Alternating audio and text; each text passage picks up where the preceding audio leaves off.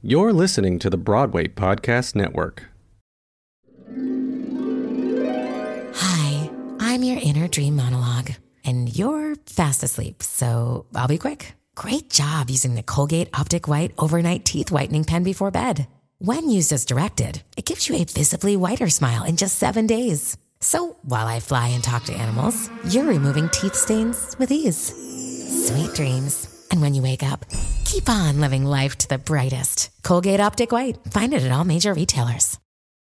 This episode is brought to you by Shopify. Whether you're selling a little or a lot, Shopify helps you do your thing, however you cha-ching. From the launch your online shop stage, all the way to the we just hit 1 million orders stage. No matter what stage you're in, Shopify's there to help you grow. Sign up for a $1 per month trial period at shopify.com/special offer, all lowercase. That's shopify.com/special offer. Here we go, Sherry. 1, 2, 3. Let Sherry baby rock your soul. She's gonna help you break the mold. She's super magic, truth be told. Ooh, oh, oh, oh. Got lots and lots of musical gold. Spirituality, conviviality, sexuality, quality time on the air, quality time on the air, quality time on the air with Sherry. Cause and effect. Hey everyone, welcome to Cause and Effect. It is Elijah Caldwell, he, him, his, aka this is Caldwell here, and I'm sitting here with Mother Sherry and Carla Martinez, y'all. Carla, you want to introduce yourself a little bit? Yeah, sure. Good morning, good afternoon, good evening, wherever you are. Hey, wherever you are. Wherever you are. My name is Carla Martinez. My pronouns are she, her. I am a proud queer Afro-Latina, and I am a delegate of the Actors Equity Association, an actor, educator, choreographer, all of the things. So yeah, and I'm happy to be here. I am so happy to be here with you. I am also a proud queer Black cis male.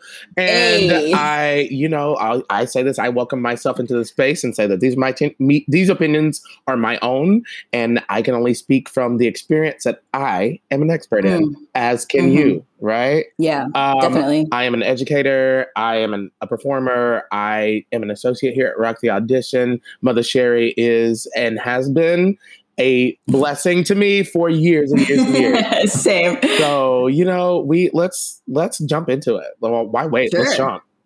So, Carla, what brought you here? What brought you to New York? How did you get into this whole acting shindig that we all do? How did it happen? Great question. I started acting super young, like everyone else. And there was always, I was in a single parent household, and there was always someone kind of lifting me to the next thing, whether it was, like a studio owner, like putting me on scholarship for something because my mom was just like, I can't do this. She wants to do this.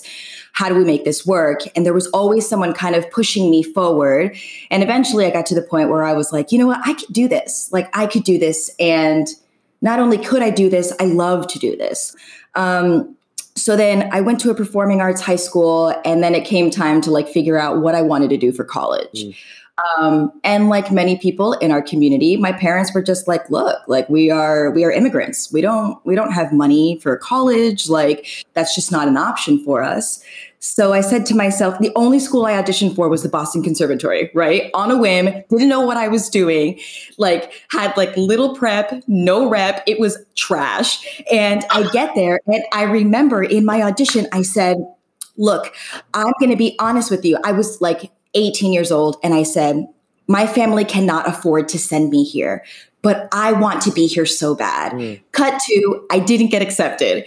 And then that kind of made me think. I was like, okay, maybe this is a sign. Maybe, even if we did have the money, would I want to go to school for something that I already know how to do? Yeah. Because at the time when I auditioned for BOCO, I started doing some EMC work in South Florida.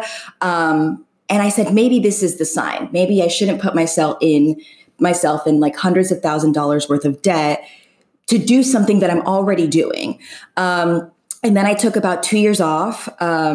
On a whim, got into Berklee College of Music because I had a friend there who was there for drums. Went in with a musical theater piece. I said, this is my thing. Like, I'm open to whatever, but like, I sing musical theater. Got in, picked up my life by myself, moved to Boston, did Berklee, did New England theater for 10 years, and then moved to New York in November of 2019 with my wife. And here we are. Yeah, it's all.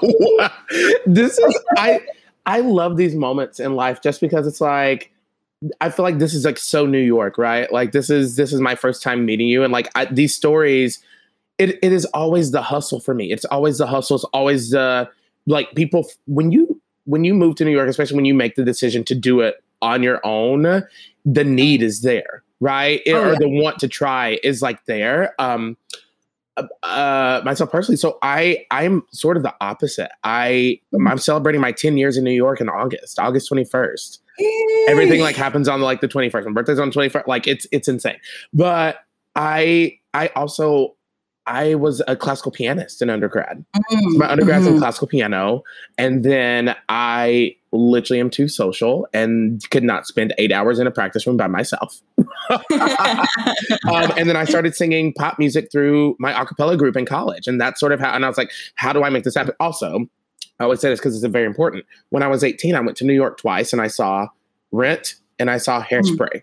So I saw two shows in which I saw myself represented. Actually, my seaweed was who? Tevin Campbell. So I saw a Black queer person doing what I want to do. And I was like, I can do this. Yeah, this is something I could do. I put it on the back burner because I didn't know. And then when I was in college, I went to New York one more time and I saw Fela and literally saw Patti LaBelle screaming her face off and kick her shoes off on stage, walking down scaffolding and just started kicking shoes off. And I was like, this is what I need to do. And so I saw her too. It was one of the most life-changing things. And I was like, okay. Yes. And then finally, when I came back around, like I went the other route. So I did grad school at NYU, but it was like, I need to do theater. I need this. Like it, you know, no matter how we get to here, I feel like we always figure out that we're like, we need to do theater to help us to live. And then, but then we get into theater. Let's move to the next section. And then you realize that people do not care for your mental health and you got to figure out how to do it on your own. So I was one of two Raisinets in NYU Steinhardt. And I said the name. Well, that was true. This is the truth. And, you know, I had many things said to me. I had things said to me like, that Negro spirituals were not classical rap. And that when I was supposed to think of doing things like Porgy and Bess, I was told to think about collard greens and fried chicken. And like, you know, like I was told to think about those things. And so I didn't realize until later I was dealing with those things this past summer. This is 9 years later. You know what I'm saying? So it's like, so talk to me a little bit about the mental health endeavors and how people can, you know, how you found your way to that. Yeah. So I grew up mostly having, you know, anxiety, depression. But then in my 20s, because of an incident, I now have PTSD that in the beginning, I didn't realize how much it would affect every aspect of my life. Like I only thought that it would kind of show itself in relationships because that's where those feelings came from. But it's really hard having, and I'm using air quotes because like, I don't think of it like this, but it's really hard having an invisible illness in our workplace. And when I say our workplace, I mean in the theater. Like, you know, it feels really crappy for me to express like, well, I need this, or this literally just happened within the past year. Like I need a heads up if you're going to shoot like a toy gun, like the noise of that. Like, how do you say to somebody, I need this, like I need support, and not like have to just open up this can of worms about like why this is important to me, why I'm making a fuss out of this, et cetera, et cetera. And like, these are just things that like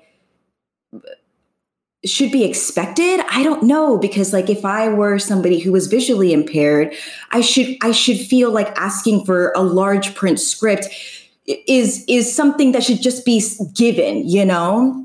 But when you have like one of these invisible illnesses, like I often find myself kind of going back and forth of like, well, what's important enough for me to make a fuss about, a fuss, air quotes again, and what can I just like work through and get through on my own with my therapist and like make it work for, you know, the remainder of this run. And I think that's the hardest part, is just kind of finding the balance. But I mean, that's every part of this business. Like, it's almost like you're damned if you do, you're damned if you don't, because there are so many things that we all want to speak up about, that we should be speaking up about, but we can't, because we have been gaslit to believe that if we speak up about something, we are problematic. You're going to be put on a blacklist. No one's going to want to work with you because you ask too many questions or you have too many demands.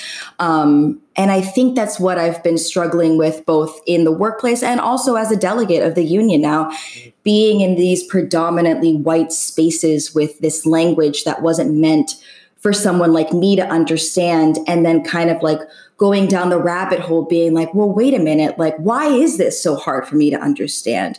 And you know, if I asked for an extra training for the delegates, like, am I being problematic? Like, if I say to them, look, you haven't given us these resources, how can we show up for our membership? Like, am I labeled as like the angry brown girl? There's so many things that like come with of speaking out and asking for support. It's so, I love how beautifully you put that, because so a little background about me. Both of my parents have their masters in counseling. I grew up with therapists. Okay? I grew up with therapists growing up. I a lot of times had therapists where, you know, I was like, can you just be like, nah, that kid sucks. Like, I want you to be the parent that's like, no, you're, you know. But that being said, like, so I've always, mental health and things like that have always been okay. And where I ran into trouble, I also grew up, my parent, yesterday was my gotcha day, as Sherry knows. And so I was adopted by two Black folks. So my family, my house has always been very Black as fuck, to be blatantly said. And that's where I found issues, was when I was just being my Black self, and it was a problem. And then also, like, the question I have that now that like people are looking for people of color, okay, so you can plop us in these places. And if you're not used, if you didn't grow up in a predominantly white society, I did. I grew up in predominantly white institutions. The first college I went to was UNC Chapel Hill. Second one I went to was NYU. Okay. Like, I've grown up in predominantly white institutions. But like, what are you doing to make sure that these institutions are safe now that you are looking for POCs? So now you're about to plop us into a place where it also then may not be safe. How do we protect ourselves? And if we say that what we need for how to be comfortable, how to feel safe, will that make us problematic, or will we be too demanding? Should we just be happy that we got the job? That has been said to us one too many times. 100. Yeah. Like, we should be grateful for the experience. And it's like, well, wait a minute. Like, I just had to get into an argument with a wardrobe person about how my tights don't match my skin color. And they see it as being problematic when I'm out in these lights and my legs look like they're floating in space. Like, you know, and it's like stuff like this that I'm just like, I don't understand, like, why asking for like a basic need is so problematic, you know, and it often comes with people of color. Like, and of course you've got everyone on the crew, especially in places like New England. I mean, everywhere, but definitely in places like New England, your whole crew is white. So to have these conversations and then for people to feel threatened, like you're trying to tell them how to do their job, it's like, it's a whole thing that like the system needs an overhaul. And the system needs an overhaul because now people are crying out and saying, this is the way that I was treated and I was traumatized. Like, it's not like I was offended or I'm really sensitive. It's like people are traumatized from these experiences that that shouldn't be happening in any workplace, but especially in ours. We're artists, we're empaths, we're, you know, we feel for each other that in a way that shouldn't be, you know, labeling people as problematic for expressing what they need and expressing for what is right and fair, you know, advocating for that. There's so many specific instances that I'm thinking about just from my own experience. So I'm from the South, and this surprised a lot of people. I've never actually done a show in the South. Mm-hmm. I've never actually done theater in the South, but I can't imagine what it would be like to what if I was like a tap dancing person? Like I can't tap, but like if I was one of those things and I had to go do White Christmas in somewhere in the South. Do you know what that experience would look like? It would be scary. Yeah. You know, like first it would be terrifying because we would literally, and this is what, and I talk about this with Sherry all the time in terms of, you know, the new programs that we're talking about in terms of pop rock, in terms of musical theater. You have to look at the culture, right? Mm-hmm. My culture is going to look different than Sherry's culture is going to look different than your culture. So like if I'm doing some show set in the 50s, we need to look at my hair. We need to look at my clothing. We need to look at where was I from? Because that's going to be very different than where Carla is from and where Sherry is from. Like that's my issue with a lot of shows when you, and I'm not going to call them out by name, but like when you just plug in people of color and you don't change the narrative or talk about the narrative of this is not how my Black self would talk to my mother. This is not how I would get away with something set in a predominantly white institution. Right. The show does not make sense. You can't just plug us in, therefore creating more trauma to people that are watching, being like, well, this is not how this would go. Right. Yeah, 100. It's like right before the pandemic, I did a year's worth of Little Shop of Horrors. I did 2 productions back to back. And both productions, there was just a piece, one so definitely more than the other, but there was a piece that was missing in regards to the 3 urchins of like, there's a whole nother level of storytelling that needs to happen that is not happening because the whole creative team is white. Like, we need to talk about these girls. We need to talk about their relationship to the rest of the white people on stage, and not only on stage, them as characters and what it means for them, you know, whether you're having them be storytellers or whether you're having them be the little bits, the little doo-wop girls in the back, there's still a presence, and we need to talk about that, and we need to develop this.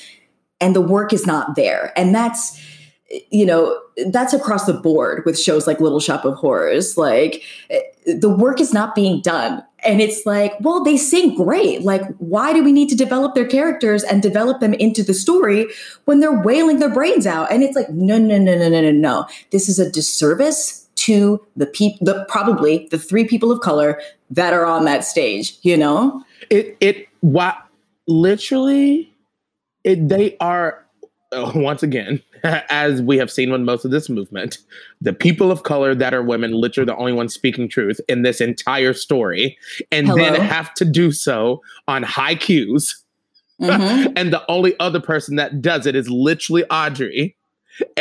But he's the villain and killing everybody. But then I'm also like, well, I don't really like the rest of these white people on the stage. So like, go ahead, girl, eat them. I'm okay with it. Yeah. Like, you know? Just do it. Like, let's get to the finale. Please eat all of them. But like and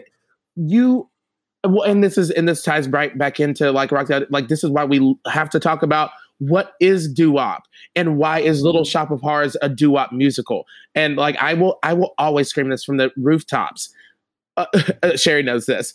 Oklahoma should have been the first POC musical because Shirley's because of the historical aspect and who was in Oklahoma, Indian Territory. Right. Where were they at? Yep. Who was there? Mm-hmm. Everyone was there. It was in the 1800s, freed slaves, Mexican-American War, Transcontinental Railroad. You know who built that? The Chinese people. Everyone was literally in Oklahoma. We were not out here singing like we're singing at the Met. We need to discuss these things. Carousel literally is in a fish shanty town. Nettie, for me, Nettie's cooking food for everybody. I want Nettie to be big as a house and hollering. Okay? That's what I want. That's what I want. If she's in the kitchen, hello? June is busting out all over. Nettie knows what June busting means. Yes, 100. Yes. So we're having we're having a kiki. Carla, I must ask you, what does a safe theater space look like to you? Okay. What does a safe theater space look like for me? I wrote some bullet points down because if not, then I'll sit here for 3 hours talking to you about this. So let me give you just a quick backstory of how I came up with this list and where the fact is that I got it from. So during the Actors Equity Convention a couple weeks ago, I asked a question. There was like an open forum, and I said, with this new DEI retrofit that they've published, what happens if you have a theater company or a producer that does not want to abide by the retrofit? What happens if someone comes up to you and says, you know what, we're actually not going to do this because we'll sell tickets anyways, like even if we don't have people of color. So like for us, it's not a priority. We get that it is for Actors Equity, but it's not for us because they are not, in direct. I mean, they have a negotiating partnership with AEA, but they can do whatever they want, clearly. And this comes from the Evita situation at North Shore Music Theater a couple of years ago. My question didn't get answered, but then I had a meeting with Mary McCall, just me and her, and I asked her again, what happens if you have a company that says, nope, we're not doing this? And long story short, because casting, because AEA only directly deals with producers and business managers and not casting, they can get away with not hiring people of color by saying that it's an artistic choice. Oh my God. I'm sorry. And so basically I said, so there's nothing that AEA can do if North Shore Music Theater doesn't hire 50% BIPOC folks in their upcoming season. And she flat out told me, no, there's nothing that we can do because they can call it an artistic choice. And because we don't deal with creatives or artistic directors, they can get away with it. So what does a safe space look like to me? Number one. Okay, hold on. Before you go into these questions, we have to unpack this without anybody going into any kind of receipts, but that was a receipt, girl. I mean, and she was very she was very open about it. She was very, I was gagged. Did she have any emotion about it, or she just kept it boardroom? Sherry, I don't think it mattered if she had emotion behind it. She literally said it doesn't matter. I mean, well, I guess what I'm saying is, was there any room at all after this that no? I mean, I could see the frustration because it does sound like this has happened before where they have gone back, because remember they introduced a self-identify thing in the portal and what they were going to do with those numbers, because she says that the numbers are so specific, she can narrow it down to how many women were hired in a show, in a season, how many non-binary folks. Like, they have the numbers so tight that they could literally just go back to any theater and say, look, these are the numbers from your previous season. Like, you said you were going to do this. You put up a black square after George Floyd was murdered and said that you were going to make this huge institutional change, but you're not doing that. And so it sounded like this has been something that they have been going back and forth on for a really long time. In the Evita situation, she said that she spoke to, some leadership at North Shore, and they were basically, for a lack of a better word, told her to go kick rocks. They told her to buzz off, because for them, especially in New England, where there are so few theaters, especially LORT theaters, North Shore is one out of like maybe like 4 or 5 in the whole area. Like, and this is like panning a bunch of states, you know, their audience does not care. They do not care about seeing people authentically represented on stage. And so there was emotion in her, but it was more of like exhaustion because it sounded like this is something that they have been dealing with, that there is no way out unless it is written into the contract, whatever the wording is, because right now it's a permissible bargaining point as opposed to a mandatory bargaining point. A mandatory bargaining point is like wages, health insurance, pension, those are mandatory. But anything regarding like, you need to hire 25% BIPOC per season, that would fall under permissive, which means that they are not required to address it. Like they are not required to implement that because it's a permissive bargaining point and not a mandatory one. So what we need to do is rewrite these contracts, get all of the white people, the old white people, off of the committees for the contracts and start getting brown people in there to negotiate their own language so that we have accountability, which ties back to what do I think is safe? Accountability with producers and companies. Number one, full stop. There needs to be accountability because right now it's a free for all. It truly is a free for all. Can I also add in it from me looking outwardly in, not saying that it's that I don't experience these things as well, but it feels like in these kind of like demands that are just human and being humane, that it truly is like brown people shows. It is always West Side Story and it is always Evita, in which they are not casting appropriately. And I feel like for a certain extent, it needs to fall on the creators. Sir Andrew Lloyd Webber and Stephen Sondheim say something, because Stephen Sondheim has absolutely said, I don't care who plays Maria as long as she is talented. He's said that. He said that very recently. Andrew Lloyd Webber hasn't said really anything, but like, baby, it's about Argentina. So the folks are brown, whether they are from Italy or not. It's South America. Right. Am I crazy? No. And like, someone slid into my DMs actually, because I went on this whole rant on my Instagram about it. And someone, brought up the argument that Eva Perón had like blonde hair and blue eyes. And I'm like, by saying that Argentinian people are more white and European, which there is a large portion that are, sure, you are completely erasing a group of indigenous people that were in Argentina. And it's about the culture and not the color.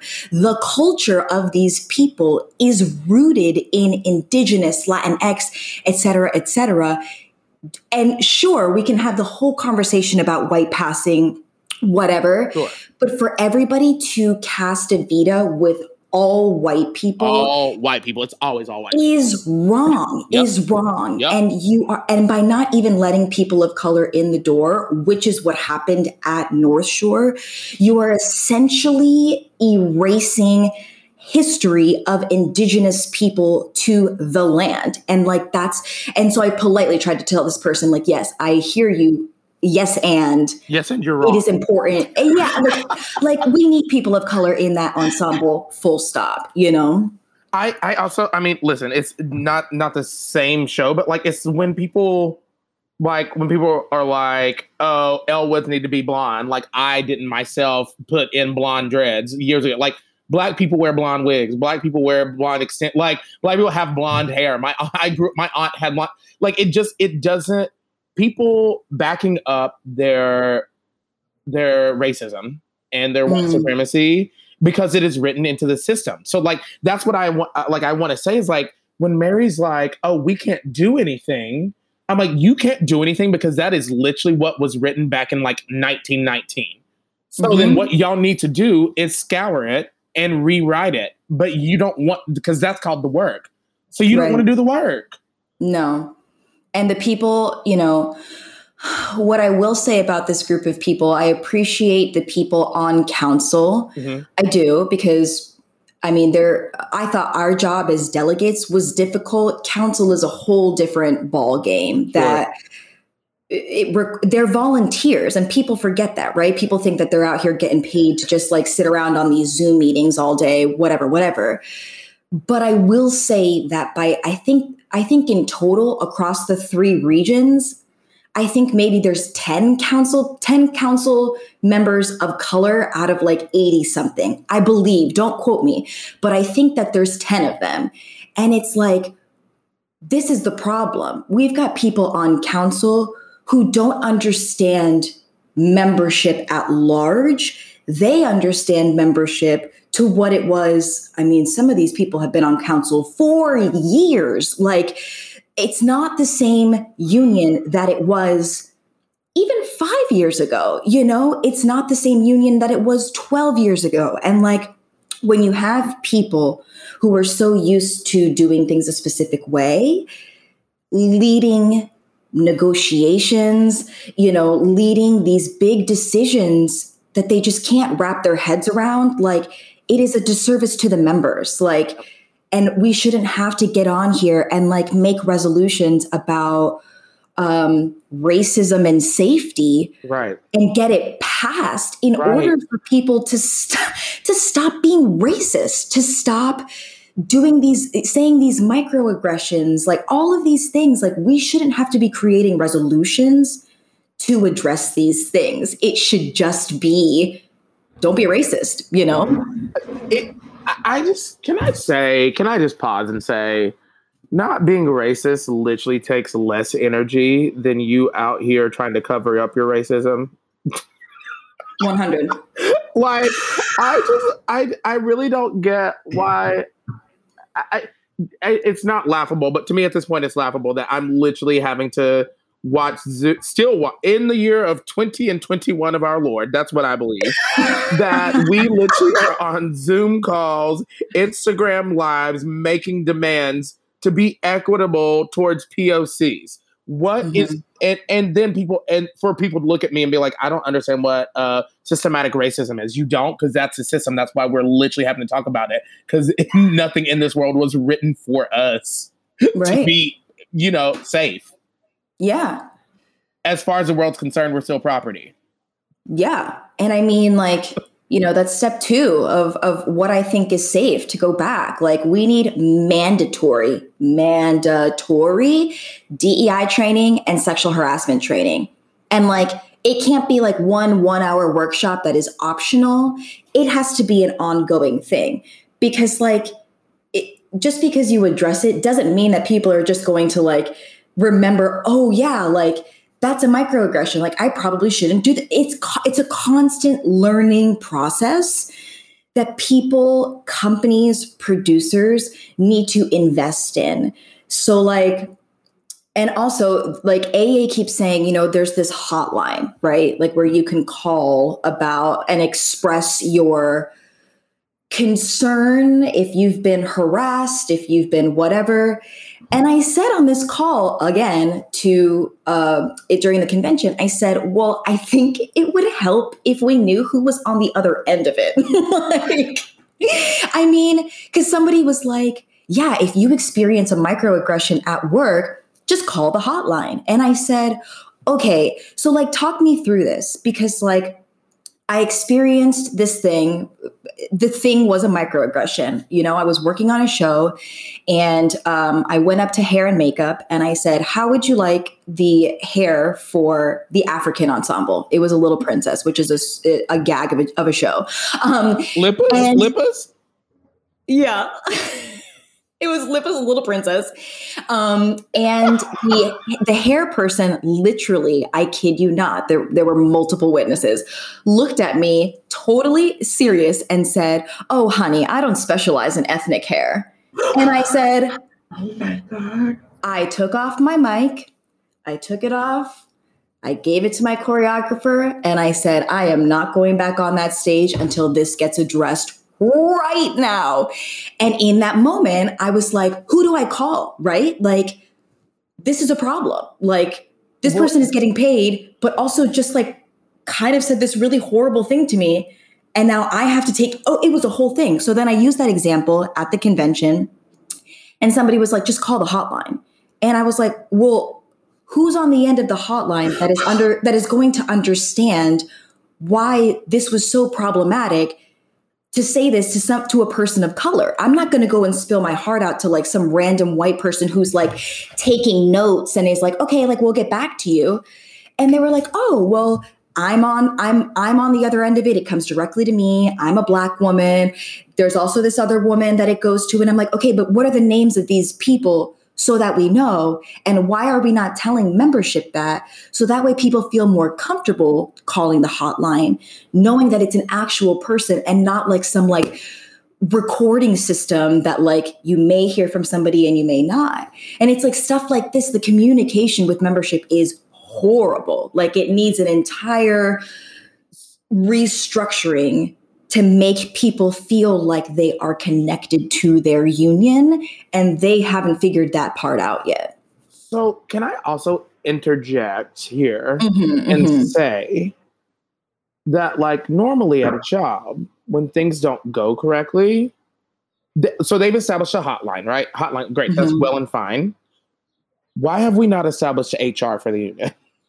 There is literally no human resources. Every job that is, when you have to deal with something, you go to human resources, and that's how people get fired.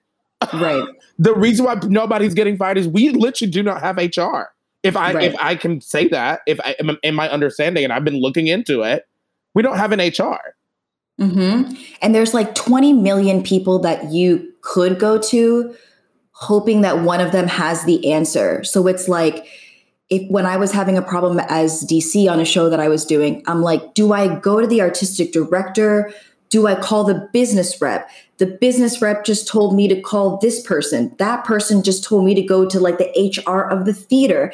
That person told me to go back to the union and talk to the committee chair of blank. And I'm like, oh my gosh, somebody just please answer this question for me. Why is this so difficult? And that's part of the reason why people don't speak up, why people feel like they have to sit with the discomfort of feeling unsafe because nothing is clear. Like there's too many cooks in the kitchen and not like a clear, like a flow chart, if you will. We're visual learners. Give me a flow chart of like who I go to if I have blank problem. And like, there has to be more, like, not even transparency, but clarity on that, because the union loves to say, just go to the portal.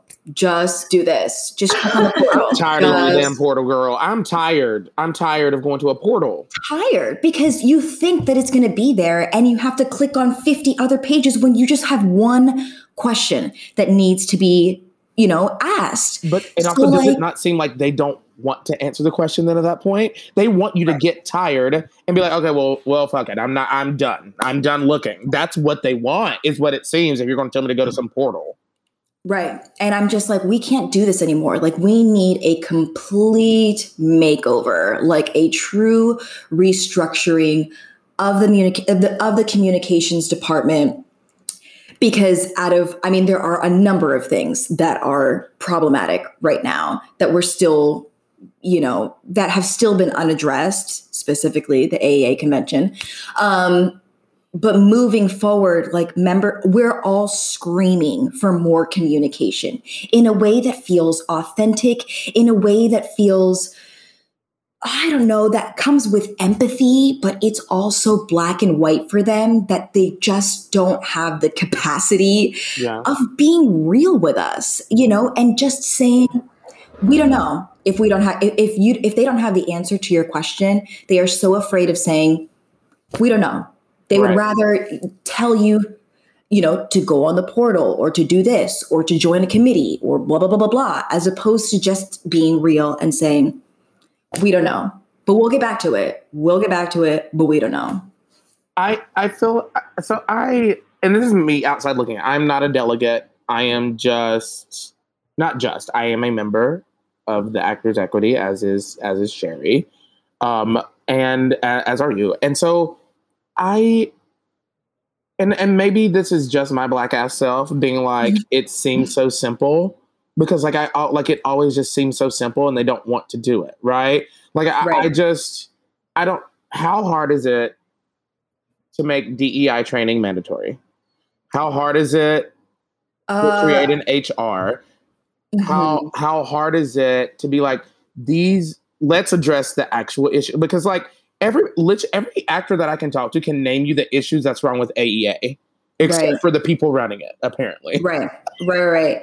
Yeah. I mean, that's a great question. And the answer is it's complicated. Why? Because of situations like this whole Evita thing where they say this is the language, but we can't force them to do anything because there's no accountability. In my mind, I said, well, if North Shore Music Theater is coming out here like flat out saying, you know, it's not a priority for us to cast he's literally on record. He is on record saying that. So in my mind, I when I talked to Mary, I said, can't you just pull their equity contracts? Like, can't you just like allow them to like not have equity members in their productions, which yes, is taking the work away from folks. But at the same time, especially in the case of North Shore, white people, they have to step aside. Like it is what it is. And Mary was like, no, I wish it were that easy. But because it's not written into the contract, the LORT committee has to renegotiate that contract. Then it gets sent to a board of all white men. Then the old white men have to either sign off or blah, blah, blah on it. Then it goes to somewhere else. So there are multiple steps that come with these decisions that we as members don't know about and that I didn't even know about being a delegate of the union until I asked the question. I'm like, just don't give them any more contracts. And she's like, I wish it were that easy.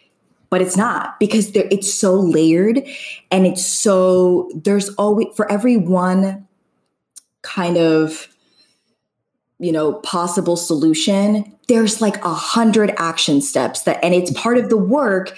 Yeah. But when it comes to legal stuff, they can't, because legally they can't insert themselves in places, et cetera, et cetera, et cetera. So it is, unfortunately, this is number 3 of what it looks like to be in a safe workplace.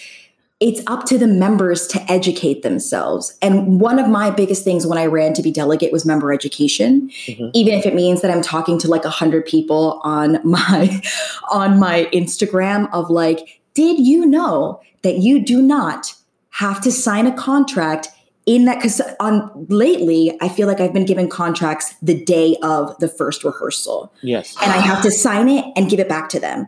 And Mary was like, no, you absolutely don't have to do that. You can take a contract home, look it over, talk about it with whomever you need to talk about, and then bring it back to the theater and say, you know what? I've read through it. These are the things that I agree with. These are the things that I don't agree with. And I said to the 100 people following me, I was like, you can do that. I also asked Mary, I said, in regards to accountability, since clearly it needs to be the members who are holding these people accountable, I said, do I have the ability legally to ask if there are people of color both in the cast and on creative, or if I'm the only one? Because if I'm the only one, you are hiring somebody to take care of my mental state while I deal with all you white people, like point blank. And now, listen, come on. I said, is that legal for me to ask them if there are other people of color, both on creative and in the cast? She said, absolutely. And I said, great. I will be shouting that from the rooftops. Yes. I told every AAA member that follows me, this is how white people show up. When you sign that contract, because it's not going to be us going back to work anytime soon. No. Because what's coming back right now? Mamma Mia, Grease, like all of these shows that like historically do not include people like us. Those are what's coming back because the summer's coming. Everyone wants something fun to do. And I said, this is how you show up for white people. I said, this is how you show up. When you get that contract, you go through it, you ask producers, whomever, general management, whatever, if there are people of color, because if not, you don't do the show, period.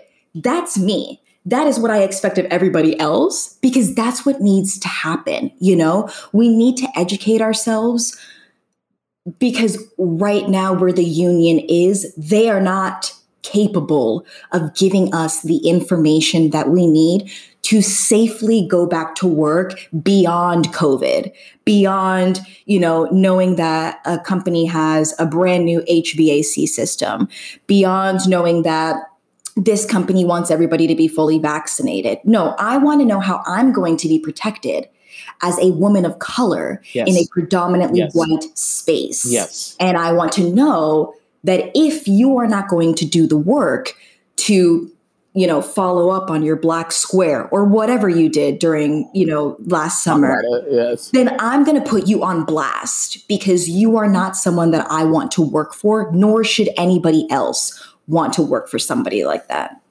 What I love is in this pause that we're still in, whatever, is that we have gained the agency and the audacity.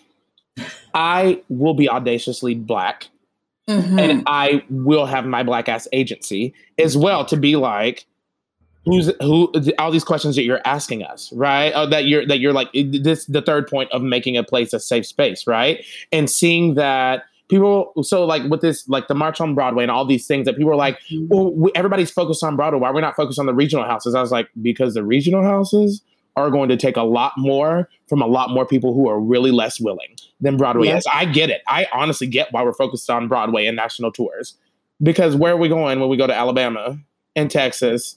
Do those people want to change? Have they changed in 400 years of living? Right.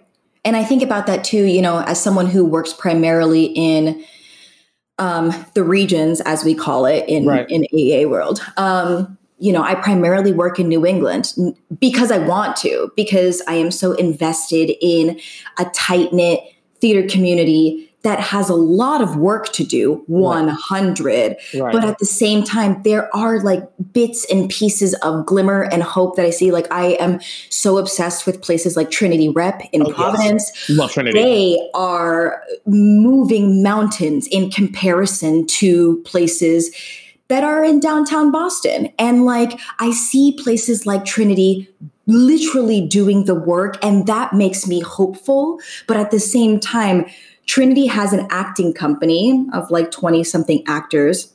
And it was the BIPOC actors that stepped up and said, we need change. We need change because like there's no reason for a place, especially in Providence. Like it is such a beautiful, beautiful community of people of all shapes, sizes, colors, etc. There is no reason why we are not supported in the way that we should be. Right. Because we have the resources to, they're a bigger house. So like, I think of that and I'm just like, that is the hope that I crave, right? That like gives me the fuel for fire. But at the same time, like there's also a part of me that's just like, like these places out here in like Western Mass, like, in New Hampshire. Oh my God, I did Dreamgirls with a group of people in New Hampshire right out of college. And that was wild. Where? Can I swear? Can I swear? The company? Yeah. Interlakes Summer Theater. I remember that. I auditioned for that one. I did not book that, but I was in Mount Washington Valley and did Men of La Mancha and was Mitch in Spelling Bee. And baby, when I tell you, I was the only Black person in the company and I had to play the Moors, plural. Oh, sure. I was like, this is the Moor. I'm a Moor. I'm one. I'm one more. Yeah. Yeah, I mean, it's stuff like that it was like, and of course, Dreamgirls was the second show. They did Ain't Misbehaving right before. Of course. But it was the second show. It's the Black season. It's the Black season. Then the third show was Les Miserables, and all the Black people left. Like, I'm like, wait, where are all the brown people? It was like me and like two other people. And then a whole bunch of white people were like, we're here for the summer, like summer stock. We love it. And I'm like, whoa, what a culture shift to start with Ain't Misbehaving and Dreamgirls to then go to like Les Miserables. It was wild. It was truly in Meredith, New Hampshire, of all places. Like there were no brown people anywhere in sight. But it also, people don't realize this. And this is just my experience. Everything that is a show for me on my resume right now, and it's like 10 years in the making, has something to do with me being Black. Yeah. In grad school, I was Amor, like I said, and then I was Mitch, who was normally Black, the comfort counselor. And then when I graduated, I did a mini tour of Smokey Joe's. Okay, yeah. And then from there, it was just like black, you know. And I don't mind that, but when we're out here being loud about being POCs and our experience and what does most of our resumes look like, and then we're in these spaces doing these Black shows, and nobody's talking about the dramaturgy of it all, right? Yeah, or how to be safe, or when you do a show that literally we teach this in Motown. When you do Hairspray, you literally are creating segregation. You will literally have the white cast on rehearsal one day and the Black cast on rehearsal one day. If you don't bring the company together and be like, we know that like tensions, like to build a real show and the truth out of the real show, you got to talk about segregation. Yeah, for sure. And not just create segregation and then hope that we're mentally okay to prepare to deal with it. Right. Yeah. And like, I don't know. I just feel like I'm so over, which is something that I'm like really passionate about moving forward. I'm so over like stories of color being told by like all white creative teams. I think about this beautiful, beautiful production that I did of a show at the Huntington a couple of years ago. Michael McElroy was my music director. Yes. But Michael McElroy was the only person of color on the creative team with a cast of entirely brown and Black Latinx folks. Like, I think maybe we had like 2 or 3 like white folks in our cast, but like it was just Michael McElroy. And like the show was so beautiful and it was an incredible experience. But at the same time, the tension between creative and leadership and how we received all of that, even if it wasn't directed to us, you know, everyone was walking on eggshells all the time. People were crying. Like, you know, we had to get our artistic associate producer, whatever, them involved and just be like, this is not okay. Like people are really struggling through this. Like, how do we make this better? And I think because the director had a big name, like they just kind of brushed everything under the rug, but it really did make a difference. Like you could just feel the discomfort. You could feel the pain of people just being like, I cannot make a mistake. If I make a mistake, this is the end of my career. And it's stuff like that I'm just like, why? Like at that point, when you're the Huntington, why was it not a priority to get more? Because they have the resources. A lot of these smaller companies are saying, well, we just don't have the money to pay for, you know, a Black choreographer, like a Black director, because we have to find these people because they're definitely not in New England. So we don't have the resources. And it's like, when you're the Huntington, like, why aren't you doing that? Because you do have the resources. And there's never an answer. There's never an answer to the question, you know? And that's... Isn't that the most frustrating thing is when we do these things, right? Like I'm on this podcast network talking through this with you and Cherry and our dear friend Patrick, who is helping us with sound. And, shout out to Patty. But like it's not rocket science. Like I always want to be like, it is really not hard to figure out how to be equitable. And we sit here and like and not that we're talking in circles, because I think that everything that we're talking about needs to be talked about. But at what point do we stop talking and people who have the power and have the control are going to be like, okay, well, listen, now we're actually going to change things. It shouldn't take a whole coup of people of color delegates being like, okay, now we're on the council. Now we're going to ruffle feathers at this 3-day convention. Right. And like, it's been people of color kind of leading the work, which is unfortunate because we're already dealing with so much. But it was like, I got on Facebook and I was like in the Theater Folks of Color group, and someone was like, "Oh, can anyone share the document where all of the BIPOC directors, choreographers, like where all the creatives are listed across the country?" And that was started by someone of color, just like my fellow delegate Wumi, who is unbelievable. She created a resolution called Black Equity in Hair and Makeup. And it was a Black woman who had to create a resolution on how she did the work for these people who are getting paid. They are getting paid. She is not. She created this resolution that breaks down everything from like, you have to have both. And I said this because I've been, I've asked for Black bobby pins, and people are like, "Well, we only have blonde." And I'm like, "Well, this show wasn't for me. So you really didn't want to hire me." Right. And then she broke it down to like, these are the things that we need. These are the different types of hair. These are textures. This is what you can do. This is what you shouldn't say. Like, she did the work for them. And it's like stuff like this that I'm just like, yet again, it's people of color doing the heavy lifting and never getting like any sort of, not that it's about this, but never getting any sort of like, whoa, thank you. Like, we needed this. You did this. You did the work. Let's go. Like, it's never people of color getting the thanks, if you will. It's always like, okay, great. Like, cool. Thanks. And this problem's been happening for years. And like, without name dropping, the biggest show for POCs has the biggest problems with wigs and not hiring dark-skinned people. It's a whole, looking back, like, I wish that I had like an ounce of knowledge that I do now when I first joined the union.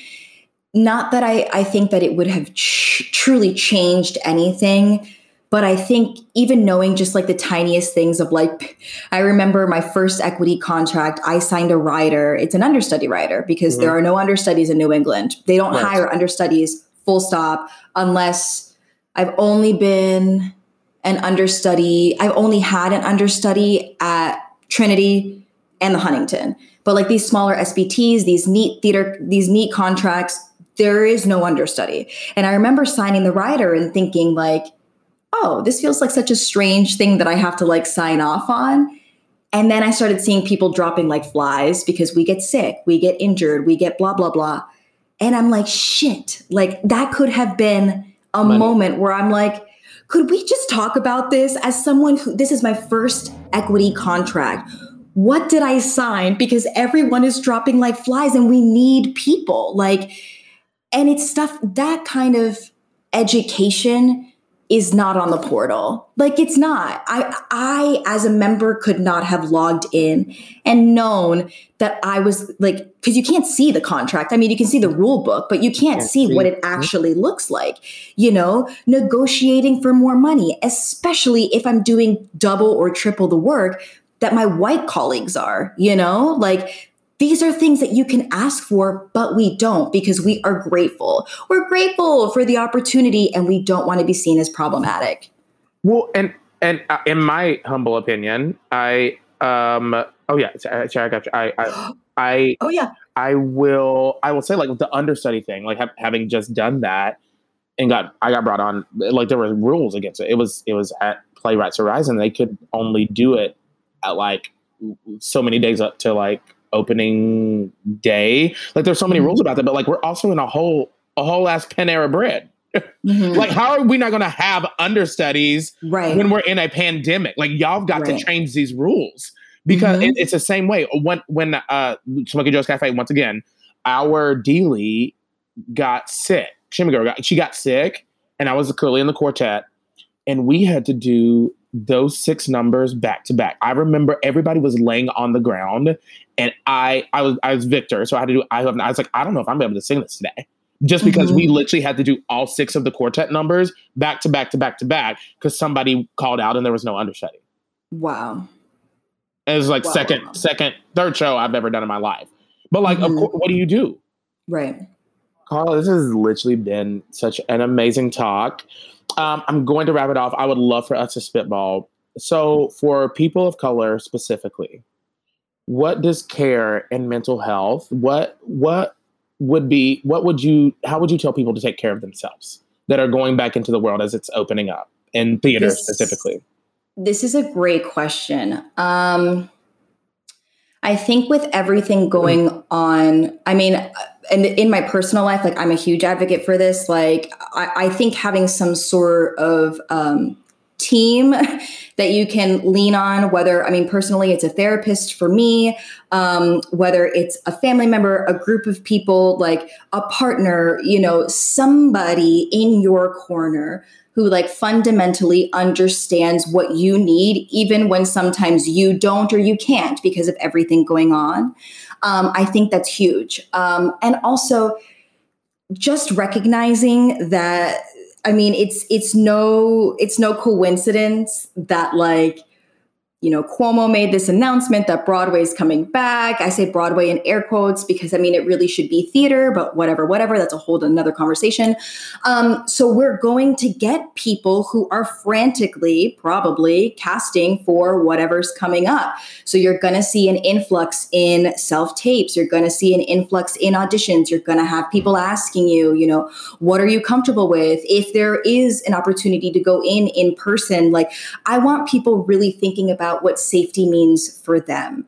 And I think that will ultimately affect their mental health, because there are some days where I'm like, you know what, like I could do a tape. And then there are other days when I'm like, you know what, I should not do this tape, because if I do this tape, that's going to take my 1 to 2 hours that I could be sitting reading a book, that I could be sitting planning my wedding. There could be, you know, other things. There could be other things that I could be doing with this time that's going to help me reset.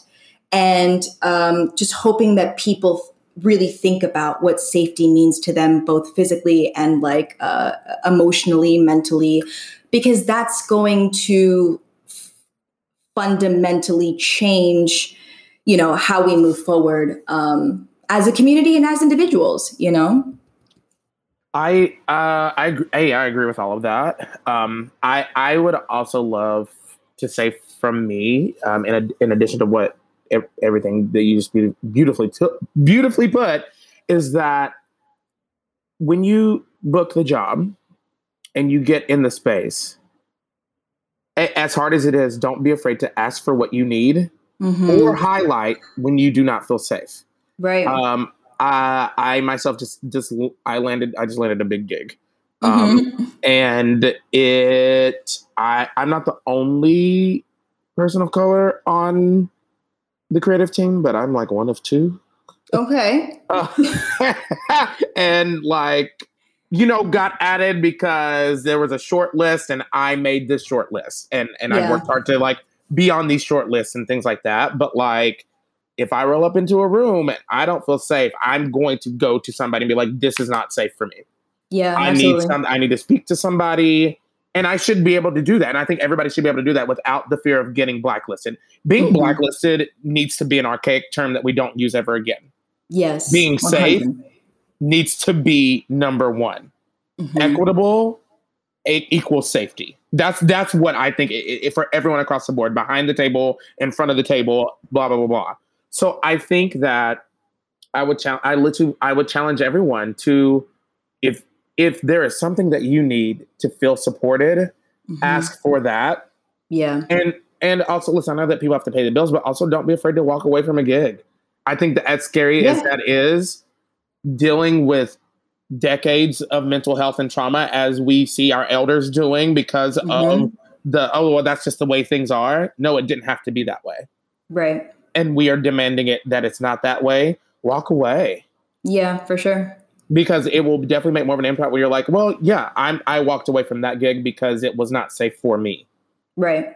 And everybody's level of safety is going to be different. I think grace for yourself, grace for others. Yeah. I saw somewhere and I've taken this, so I can't credit who I got it from, but I keep saying that I'm practicing radical grace for myself. I love that. And for others. Because we all make mistakes. And I also say, you don't know what you don't know. And there's so much that people running this shit and this ship don't know. Yeah. That we might actually. Right. So, I mean, I guess that's sort of final words on that. Carla, it has been such a joy. Thank you so much for coming and sharing.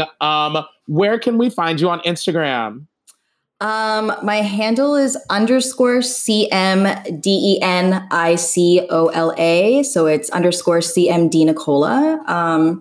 Shoot me a little friend request and you can hear my ramblings about my cute wife or my delicious little cats. Or, if your taste is AEA information, there's some of that there too. So, baby, listen to potpourri. we got a buffet, okay? And once again, I am Elijah Caldwell. You can find me at This Is Caldwell Official on Instagram, and of course, you can find us on Rock the Audition at Rock the Audition. Sherry, baby, I would love to thank the Broadway Podcast Network for having us. This has been such a delicious morning. Y'all, my week's about to be great. This is how I started. This is my Monday. This is the first thing I did today. All right? Y'all, listen. Take care of each other. Keep washing your hands. Keep being safe. Keep yourself safe. Keep your mental health safe. Keep being physically safe. We love you, and we'll talk to you soon, all right? Thanks, y'all. Bye, y'all. Bye, everybody. Bye.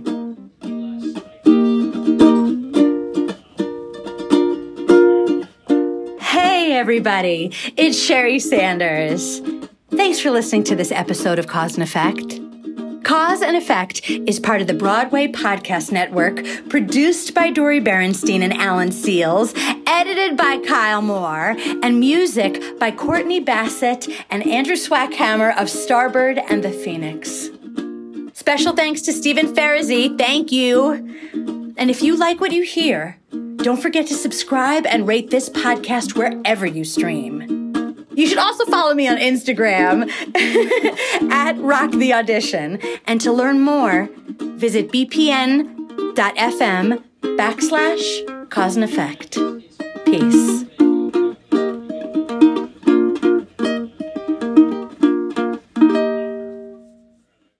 Hey, it's Leslie Odom Jr. here on the Broadway Podcast Network to tell you about the Rise Theater Directory, a program of Maestro Music. Rise is a national online resource designed to connect and empower backstage and administrative and creative theater professionals from underrepresented backgrounds.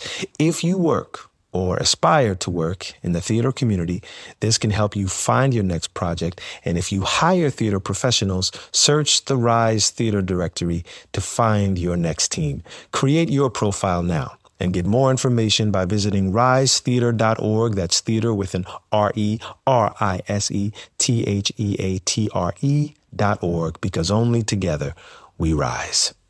Step into the world of power, loyalty, and luck. I'm gonna make him an offer he can't refuse. With family, cannolis, and spins mean everything. Now, you wanna get mixed up in the family business. Introducing The Godfather at ChumbaCasino.com. Test your luck in the shadowy world of The Godfather slot. Someday, I will call upon you to do a service for me. Play The Godfather, now at ChumbaCasino.com. Welcome to the family. No purchase necessary. VGW Group. Void where prohibited by law. 18+. Terms and conditions apply.